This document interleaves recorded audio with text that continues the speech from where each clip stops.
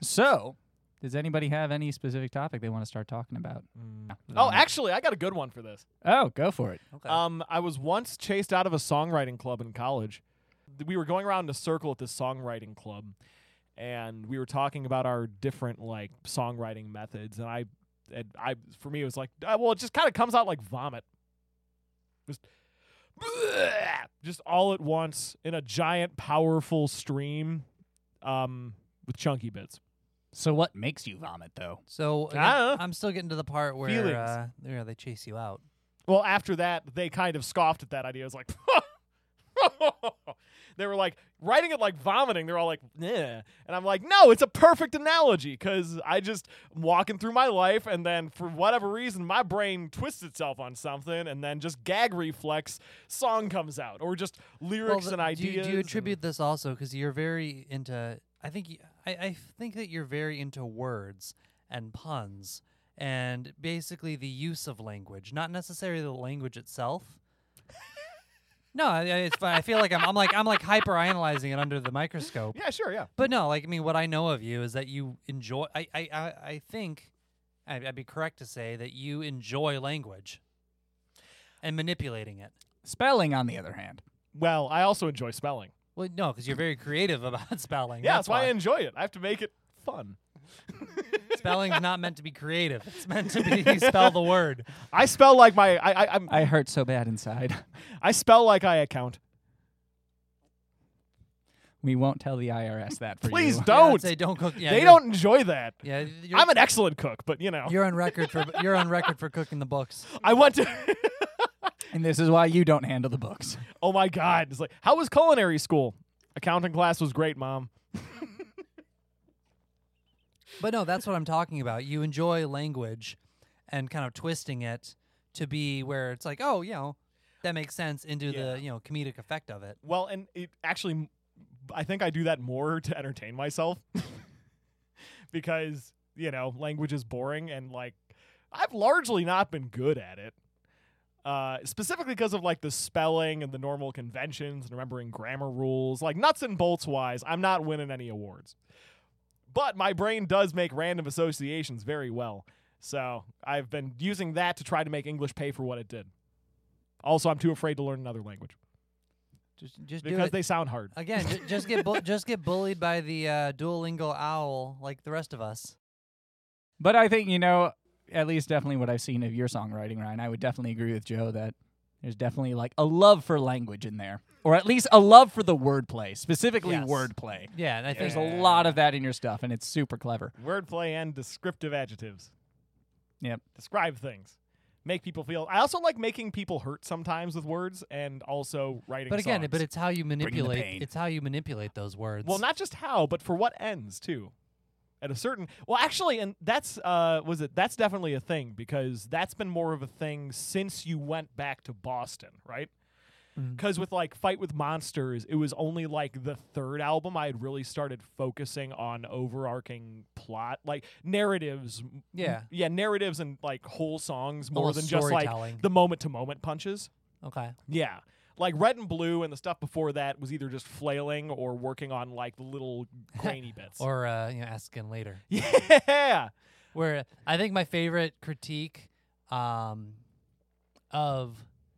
Ask Again Later, like lyrics and stuff, was, you know, having songwriting friends, you know, in college, you know, who study songwriting and really, you know, as an art. Listen and be like, these songs are all about nothing. Like, they're great. But it's like, the lyrics, they make sense in the form that, you know, you're not screaming gibberish, but like, what was it? What was, I know Space you. Bear Jamboree? No, not that one. I know you. You know me. No. Oh, When You're Ready. No, not When You're Ready. Let's talk. That one. Talk to me. I'll listen. Oh, gosh. Which I know is just definitely... Those were not actually my lyrics. Oh, nice. Those were David Wicks's lyrics. Classic. But yeah, but using that as an example, it's like, yeah, you've got an idea, but it's just going on the idea. But we've got an idea. So here's the idea. And then this. And it's like, you know, they're not bad, but the song's about nothing. Oh, yeah. If you actually break it down, it's not saying anything. Yeah, there's nothing like, Well, and that's largely all the Ask and Later stuff. Like, it might have been inspired by a cohesive idea or a story or a concept, but that was also like, first like songwriting project number one. Mhm. But I'd like to think as it kind of kept like, well, especially the stuff we've been doing, that stuff, or like post-college songwriting and during college songwriting was definitely way more intentional, right? Right. And there was more of a plot and structure and those sort of things. I mean, all the same wordplay. And I think that one of the only things I really got out of taking a class for songwriting was learning, like kind of paying more attention to like sensory imaging and metaphors and stuff like that. Okay. So going and like but that's trying also, to connect that's people also, to the moment. That's also being intentional with your words too. Yeah. Which I could totally see if you're refining the vocabulary flailing. Yeah. Wacky waving inflatable alarm too, man. But yeah, that's how I write songs. I have a hard time revising them because I want to make a new song when I want to make not You want the new shiny toy. Yeah, but I mean, that being said, I can also go and shit out like crapping, like no, not crapping out, pissing out diamonds, the size of This sounds painful jumbo kidney Yeah, stones. it's very forceful. But it is possible. and potent. Yeah, like we've pissed out diamonds before. Yeah. Yeah, it is slow and meticulous, and it's the songwriting that happens without any inspiration. Which is an important skill in and of itself. It sure is. Treating songwriting like a job you just sit down and go and do. Because that's how you build up the muscles for when you do get inspiration. Yeah, see, I think that's where I need to, in my own songwriting, I do very, very, very well in a collaborative effort. But I think when I'm left to my own devices, I fall too much into the not inspired songwriting. Mhm. So it's really difficult for me to like make the thing. Yeah. And sometimes I'll get the inspiration and I'll just kind of go, it'll usually be a line or this or something and kind of, or like, a concept or idea. But then, it's like, but once the inspiration's done, there's no gas in the tank. But I agree. I think, I like you kind of putting it that way, is like, oh, that's the skill about being able to write and push those out when you're not inspired. Yeah. No, I still think always the interesting thing is just riffing on the whole collaborative thing. I just think the idea of collaborative songwriting, it usually ends up better. Yeah. I don't know. For most of us, I think if you are just the one person doing the writing, whatever comes out is a little bit stale, for lack of a better word. Like, you have some style, you have some kind of comfort zone, and for most of us, we tend to really sit in that box.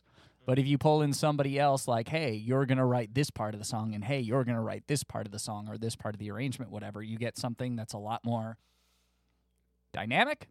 Maybe that's the word that I'm looking for, and then ends up being significantly more interesting than probably what you could do on your own. It's going to be a very different vision from what you started out, certainly. Yeah, and I think that's the real thing, is that I hesitate to say things like better or worse, but I do think that you end up with way more dynamic results if you incorporate other people. Yeah. Sorry, that was a large Frankwood belch. It was beautiful. If only the rest of the people could have heard that. Why did you shy away from the microphone? Don't turn away. That was just for my Don't friends. look away. It's a personal, intimate moment here in the studio. But yeah, so I think the whole like group writing, co-writing, and doing like working with things in that sort of manner. One of the things I think is really helpful. It's like the same reason shows do like writing rooms or like a writer's room for like just the scripts, is just so that you can mass produce stuff, right? You can go and get past any blocks or hurdles. And if you run out of gas, there's like, because for instance, for me, I can write like I said, the vomit analogy. It all comes out really quickly, but I only generally I run into a problem where I get past that. I have enough poop to get past that first chorus. We're mixing metaphors now. And then when second verse, I am out. I have nothing, right? But if I'm collaborating, then someone else can be like, "Oh, I got an idea for where we go now." They pick up the ball from there. Exactly. So we could get way further than if than just one sort of powerful sprint and then nothing, right? Yeah. Yeah, so I think that's really more of the that's the best part, is that you don't have to do it all on your own. You can put together a team to go and help out with that, as long as the team is functional. And you're asking musicians to be functional. Not just musicians, songwriters. Oh, You're asking the most creative of the musicians, the ones that create the music. and usually the most neurotic. Oh yeah. Sometimes. Yeah. So that's the thing. But I mean, the one thing that I've seen, at least in some of like the writing room stuff or the like the collaborative writing shit, is the fact that the atmosphere and the mood is everything. Like atmosphere, mood, dynamic, all those things. Dynamic's also pretty important. To go and create those other two things, right? Yeah. To go and keep all the people happy and having fun, you also have to make sure everyone feels like their voice is being heard, everyone's happy with the direction it's going, everyone feels like they can raise concerns and complaints, while no one is going and strangling the session. That is like, Yeah. it's a really difficult balance to maintain, especially when you look at the neuroscience of creativity and that we only are making interesting things or cool things when we're in like that play state of like that particular brainwave. I forget what it is. It's not delta. It's something else. Oh, like yeah. So You're going way beyond my understanding. Oh, there's like a certain like kind of level of brain activity that's also associated with play that is where creativity just happens, right? Versus analytical and critical thinking, which doesn't happen. Or basically, and that goes and shuts it down. However, it's like the yin and yang thing, and it's hard to go and really segregate a whole session with that. But if everyone's batting around ideas and feeling kind of safe and having fun, then it's just like you can't even stop the creativity if you wanted to. Yeah. It's just the ball keeps rolling. Exactly. Well, and I find that out. It's like anytime I go and bat around the idea of doing stand-up, I'm like, yeah, I'm really, really great if I'm having fun and feeling safe with my friends to go and make jokes all the time. But as soon as I have to do it on demand, dry as a hooker in Tucson. That was an interesting choice of metaphor Yeah, right But there. see, I'm feeling safe, which is why I came up with it. But you really shouldn't feel safe. No, I shouldn't, I don't but feel I safe do. after that. Look at that. Yeah, so I guess that's my those are almost all of my thoughts on the topic. Yeah, no. And also that's an interesting thing to bring up because I do think it requires both sides, and you're right. That's hard to manage. Mm-hmm. Because at some point it's all right, we've got all these wonderful ideas and now we've got to Wait, put them into some kind of shape and then are creative types also hypercritical? oh god. Especially- Self-hypercritical especially, I would imagine. Do we also care immensely about what other people think about our work? I like to believe that's why we're creative. We are incapable of doing that like, hey, I'm self-validated. Yeah, we're incapable of creating our own validation. We need it from others. Nah, put this out in the world. Please tell me this is okay so I can feel good about myself. That is a motivation. It is the motivation.